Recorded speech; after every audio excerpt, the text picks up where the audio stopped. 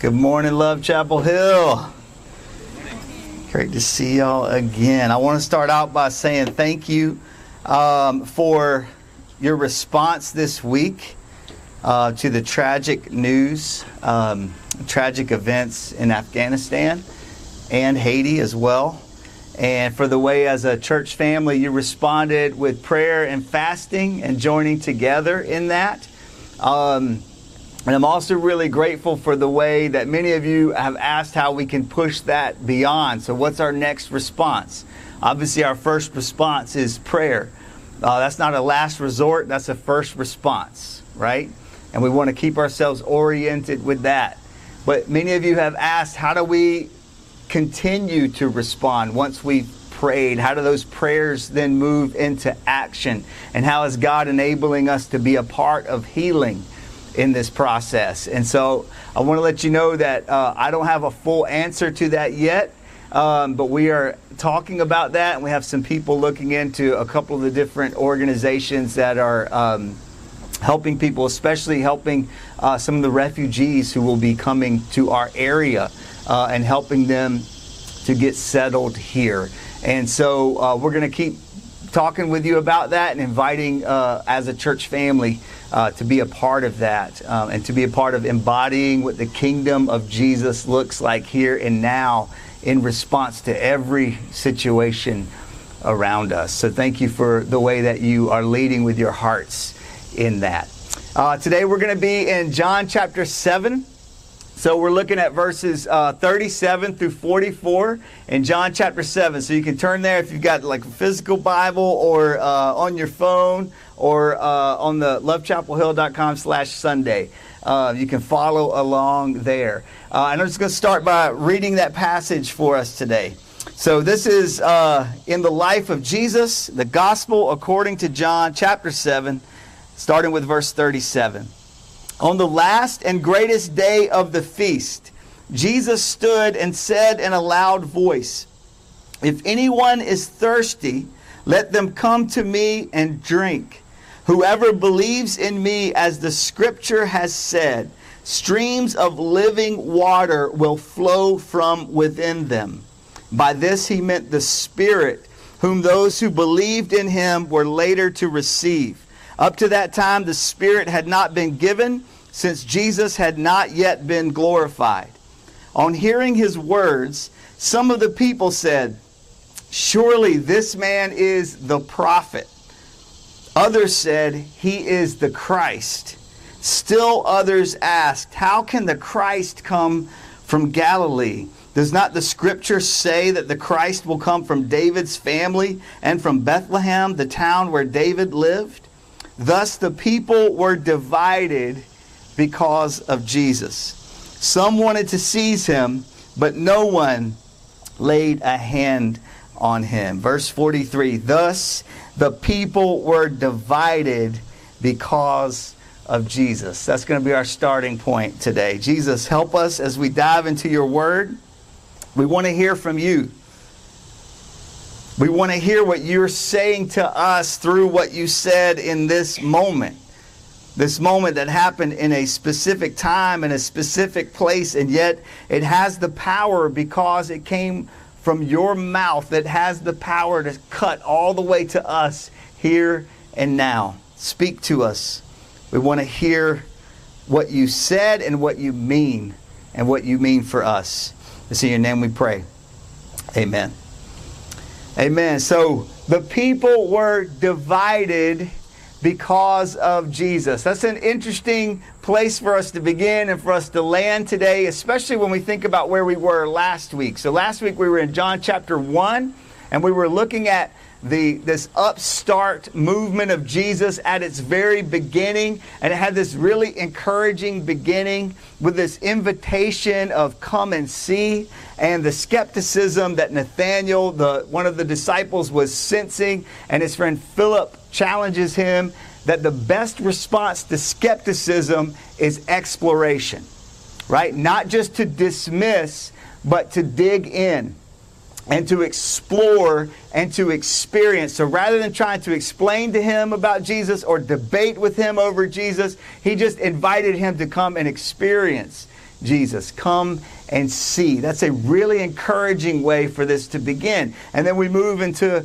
what Jesus says to Nathanael, where it's not just this invitation to come and see, but an invitation to come and be seen.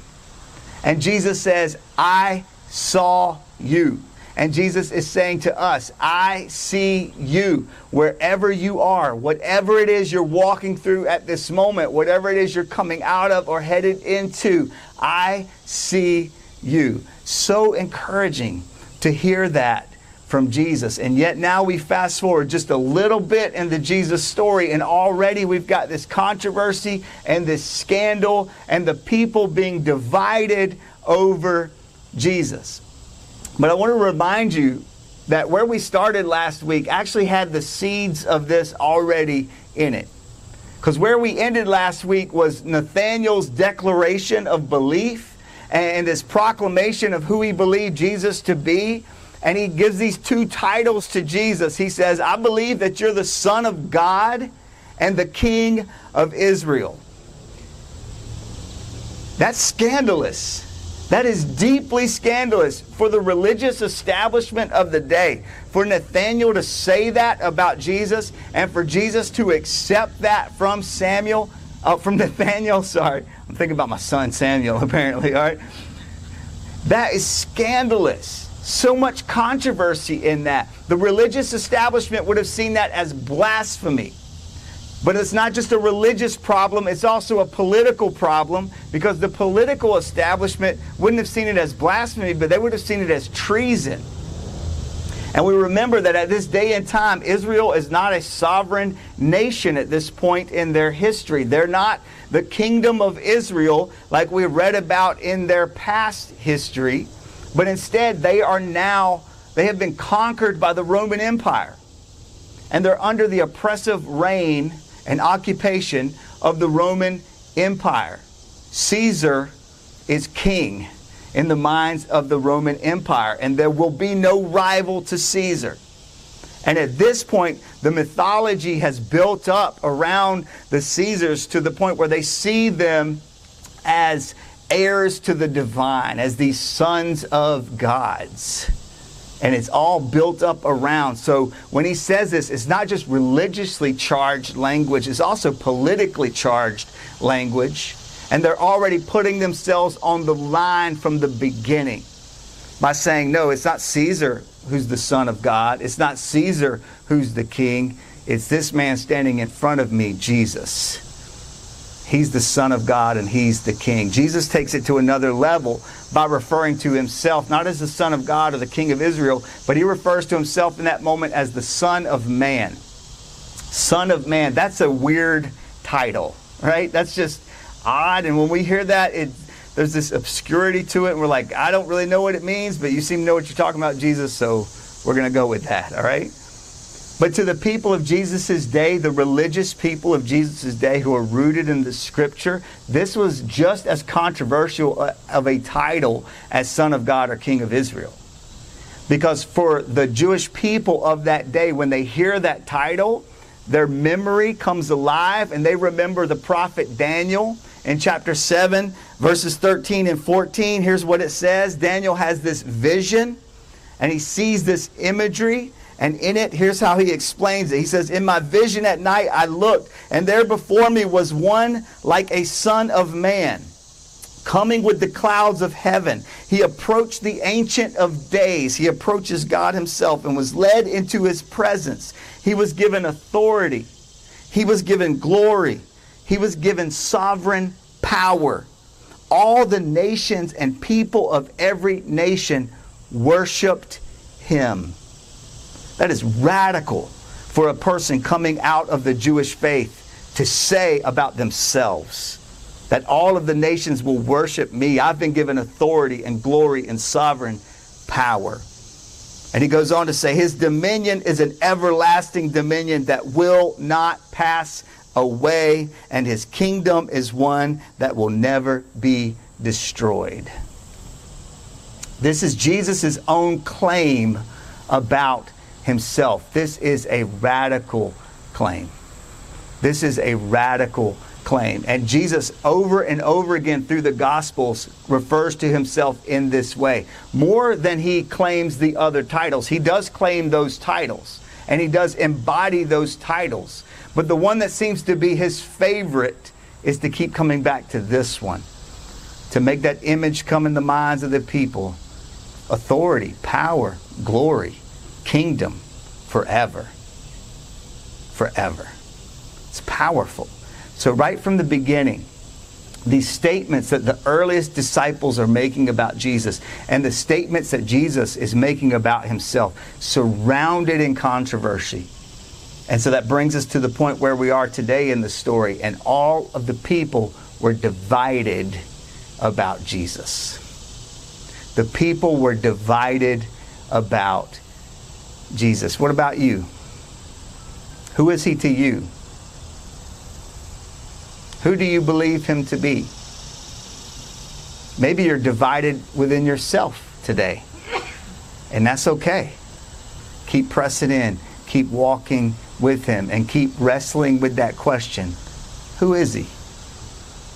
Who is he? All of the people were divided about Jesus. So that brings us to this moment where Jesus invites even more of that with what he stands and says. So he stands up in the middle of all the people at the temple, at this place of worship, and he refers to himself as this living water. And he gives this invitation, come to me. Anyone who is thirsty, come to me and drink, and I will give you living water, and streams of living water will well up within you and flow out of you. Powerful, beautiful invitation that Jesus gives to us. And right on the surface here, already our mind is beginning to make connections because of the metaphor that Jesus uses. Jesus is an absolute genius. All right, Jesus is a genius. When you read through the teachings of Jesus, whether you believe in his claims of divinity, whether you believe that he brings salvation and that you can have salvation through him, through his life, through his death, through his resurrection, whether you believe that Jesus actually was raised from the dead or not, when you look at the teachings of Jesus, even if you don't believe it was Jesus who said it, you look at the teachings and you can say, whoever came up with that was a genius. All right, if there was some followers that made this stuff up about him sometime after his death, but they created all this stuff, well, somebody was a genius. All right? I'm not saying I believe any of those things. All right? I believe in Jesus fully. I just wanted to get that out in case there's any questions.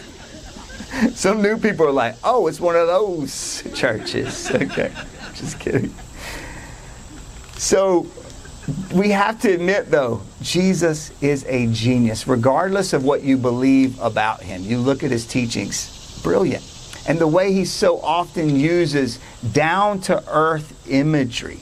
He takes everyday imagery and he fills it up with so much meaning and so much power and invites us into understanding mystery that we can never get our hearts and minds around by offering us the doorway of a simple image or metaphor that we experience every single day. So he talks about roads and gates. He talks about trees and fruits. He talks about vines and branches. And he talks about water. And he says, anyone who is thirsty, come to me and drink. Anybody ever been thirsty in your life? Ever in any way? Okay, so we can relate, okay? We can relate. And it's part of the genius of Jesus pulling us into this. And he begins to reveal the truth about himself when he says this. And just right there on the surface, just what we know every day about water, we begin to realize what he's getting at. We say, okay, we use water for washing things in our lives. It's something that we use to cleanse. So Jesus is inviting us into this moment of being cleansed. That the things that we have carried, the guilt that we feel, the shame that maybe other people have put on us, Jesus says, I can wash that completely away. Fresh life in me. What an invitation. It's so powerful that he offers that. refreshing, right? When you're thirsty and you're longing for something to quench that thirst, we get that connection as well. The healing properties of water and the way that that's connected to good health. We understand that part of the analogy as well. And just the fact that water is essential to life. Water is essential to life. We can go almost 40 days without eating food and survive. You can't go more than 3 days without water and survive. Your body cannot survive without it the way you were made. At the most basic point of who you are, you need water. It is essential to human life. And so we connect with this metaphor, and Jesus is saying, I am the life that you need. I am what you need. I am essential to life. Last week we wrestled with this question, what do you want? And we spent time wrestling through that question that Jesus asks, what do you want? But there is a more essential question for us beyond what we want. And the essential question is, what do we need? Those are similar questions, but they're different questions. What do you want? It's a great place to start. That's an invitation into that process. But what do you need? What do you really need in order to live, in order to survive at the deepest part of who you are, the most primal need in your life? And Jesus is connecting himself to that and saying, I am essential to life itself. I am the life. Not just what do you want, but what do you need? And so just right there on the surface, we realize how powerful this is, this invitation that Jesus gives. But let's take it one step further than that. All right, I love teaching the Word. I love teaching the Bible. I love teaching about Jesus. I absolutely love doing that. I love studying to try to understand for the process of teaching. But what I want more than just to teach the Word, I want for us as a church community to understand how to study the Word together, to know it for ourselves, not just to be handed it from someone else, but to know how to dig into it ourselves and to experience that. And so from the beginning, when we're reading, we can see that surface meaning. But another thing that we need to look at in order to understand Scripture for ourselves when we're engaging with it on our own is to look at the context in which this is happening. The first part of the context is the book of John. So this is a moment within this larger story about the life of Jesus called the Gospel of John. And so we pull back and we say, okay, this is obviously a very important image and metaphor that Jesus is using. Is this a metaphor that gets repeated in the Gospel of John? Is this important to the larger story, or is this kind of a one-off moment here with Jesus?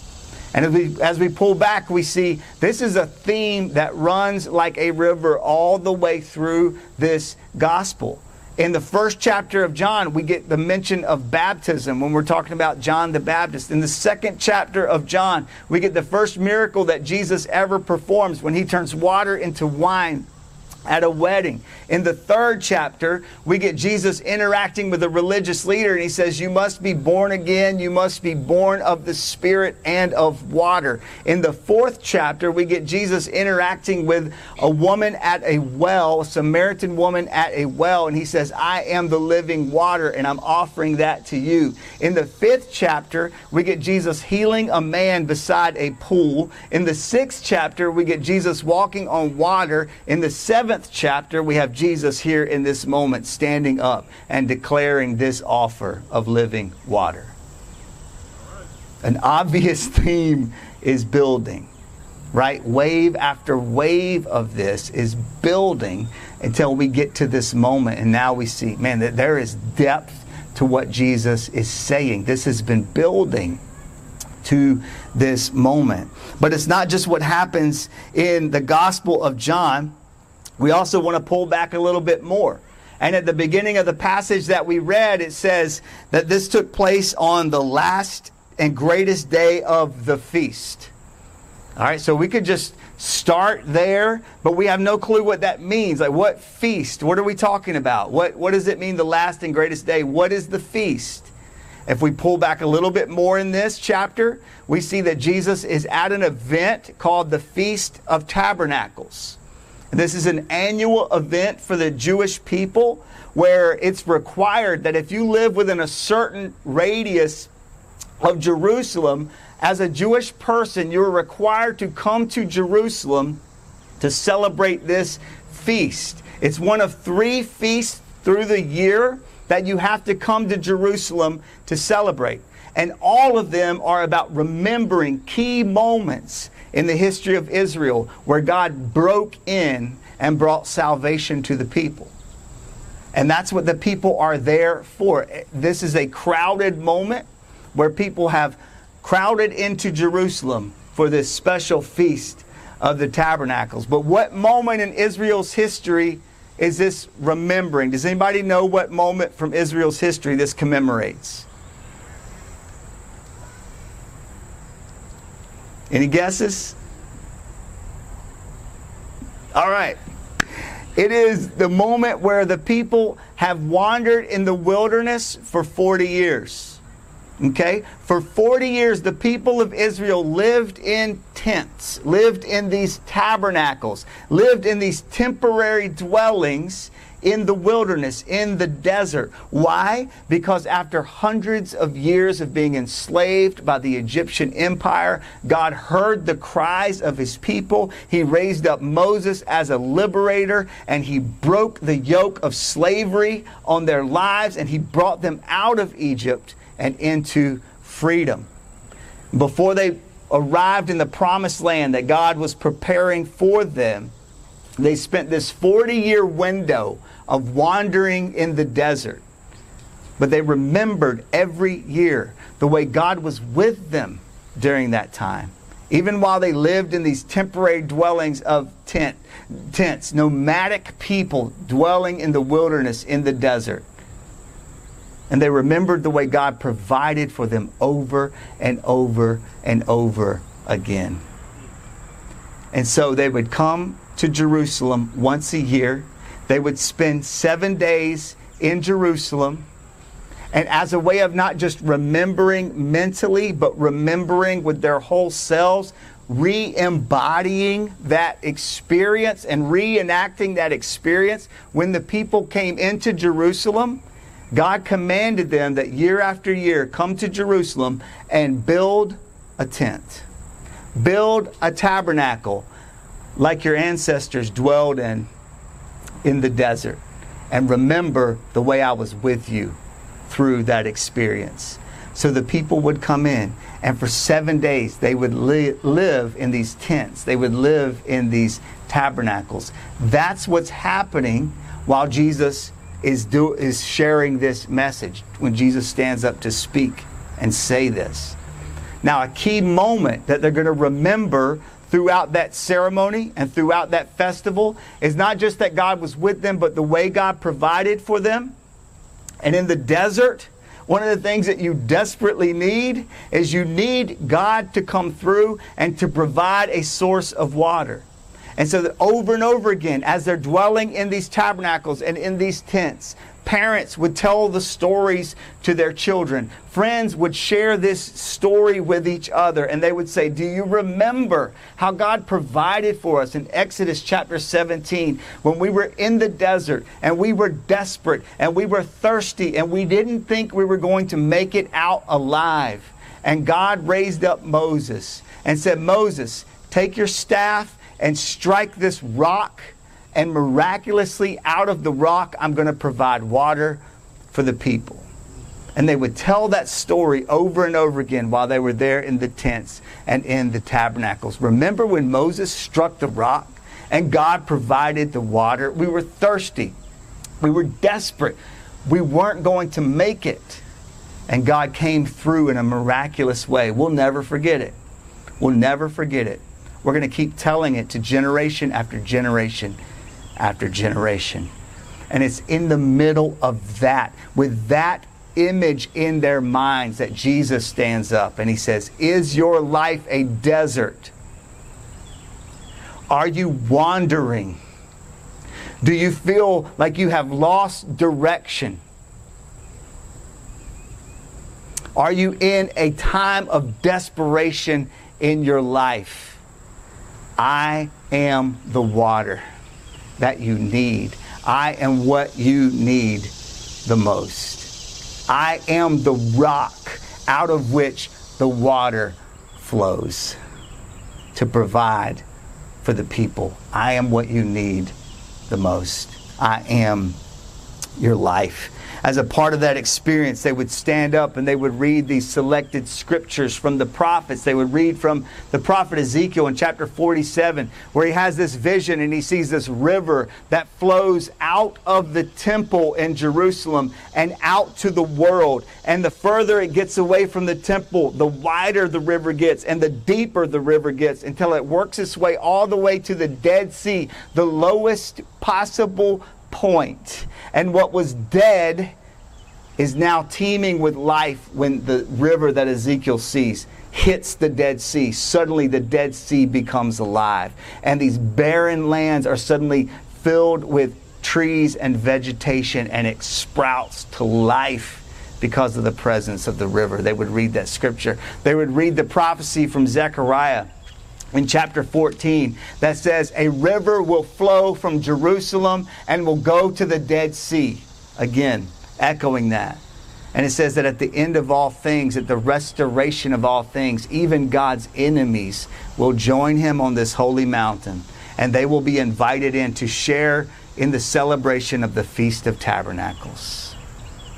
So when they got together, they remembered that as well. And every day, over and over, they would read from the prophet Isaiah, chapter 12, verse 3, which says, with joy, let us draw from the wells of salvation.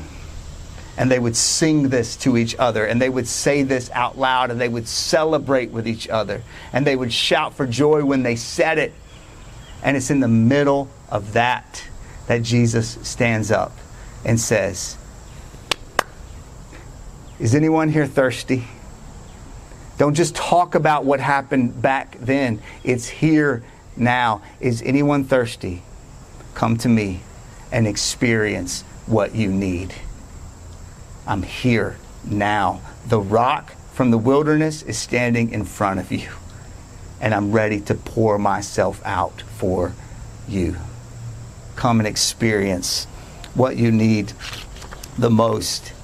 There was a ritual that they would do every day where the priests would march from the temple down to this pool of Siloam, is what it was called, and they would carry with them these golden pitchers, and they would draw water from the pool, and they would march back up. All the while people are singing these psalms about the salvation of God. And this procession of priests is marching back up to the temple. They would come to the altar in the temple. They would march around the altar, and they would pour out the water. And the people would celebrate the way God saved them in the desert. And on the last and greatest day of the feast, the priest would do that, and when they got to the altar, they would march around it 7 times to represent the fulfillment of this promise, the fullness of this promise, and pour out the water, and the people would celebrate and say, with joy, let us draw from the wells of salvation. And in the middle of that, Jesus stands up and says, I'm here. I'm what you need. I'm what you've been longing for. Is anyone thirsty? Come to me and drink. Come to me. And John tells us that the promise is about Jesus, and the promise is about the Holy Spirit, because the reality of their story is not just that the people lived in tents in the desert and in the wilderness, but God lived in a tent with them as well. And God commanded Moses and the people to build for him a tabernacle and a tent. And he said, I'm going to make my dwelling place among my people. And that tabernacle and that tent is going to house the presence of God himself. And my very presence will live with you in that tabernacle, in that tent. I'm going to be sleeping in a tent too. And so in this moment, when the people are there in their tabernacles, when the people are camping out for the week in their tents, what Jesus is communicating to us is that you are a mobile tabernacle. You are going to become the very dwelling place of the presence of God Himself. The Holy Spirit is going to be poured out on the believers, and we will become the mobile, moving tabernacles of God in the world. And everywhere you go, His presence lives within you. Jesus says, "Come to me, anyone who is thirsty, and drink. And these streams of living water will well up inside of you and will flow out of you." And as the people's memory is heightened, as their celebration is at its peak, Jesus stands up and gives this promise. And He's saying the same thing to every one of you today. Take it all the way back. You might not have any connection at all to any of that other history, but take it all the way back to where we started with this. And every single one of us, by virtue of being a human, understands what Jesus is saying here and gets the straight cut through point that He is saying, I am what you need. And thus the people were divided because of Jesus. What about you? Maybe you're divided in yourself, like we said at the beginning. But maybe as we've been walking through this story, there's this sense of desperation that you're beginning to recognize. It's there, it's been this ache, it's been this longing, but now you're starting to recognize it. You're coming awake to the reality of it. And something within you is saying, maybe Jesus is the thing that I need the most. Jesus has no interest in numbing your thirst. Jesus actually wants you to be dissatisfied. That seems a little off message for Jesus, right? He's the guy who says, give a cup of cold water in my name. He's the guy who multiplies bread and all of that, right? But Jesus actually wants you to be dissatisfied.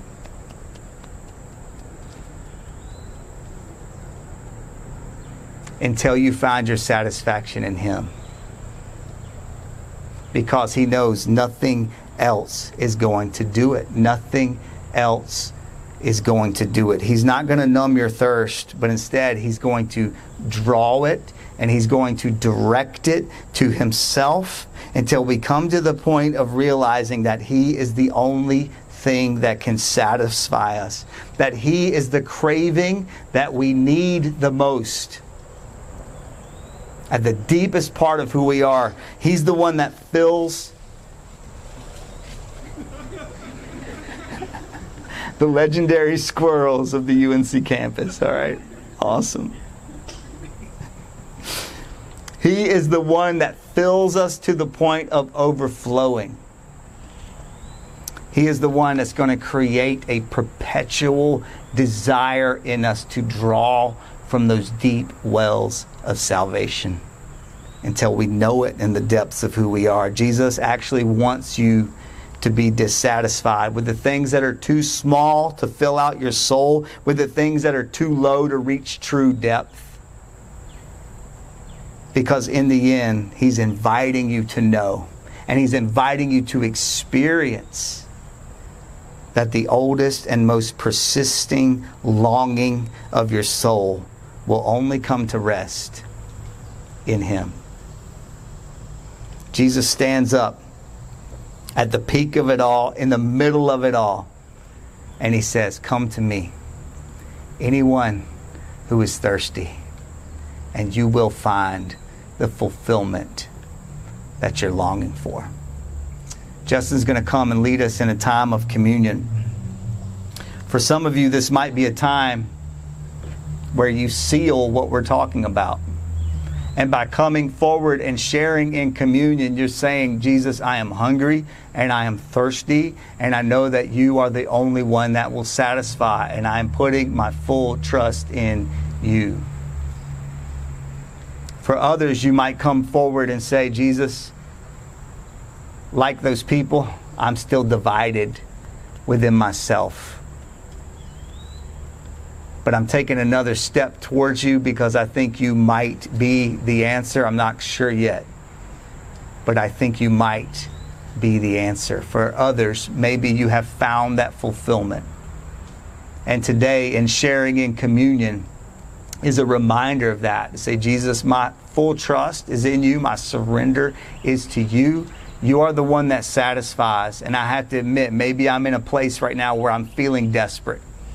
I might be in a place where I feel like I'm in the desert wandering. But even if I don't feel it, I'm still putting my trust in you. And I believe what you said. And so I'm going to come to you. And I want to experience that fulfillment that you're offering to me. Amen.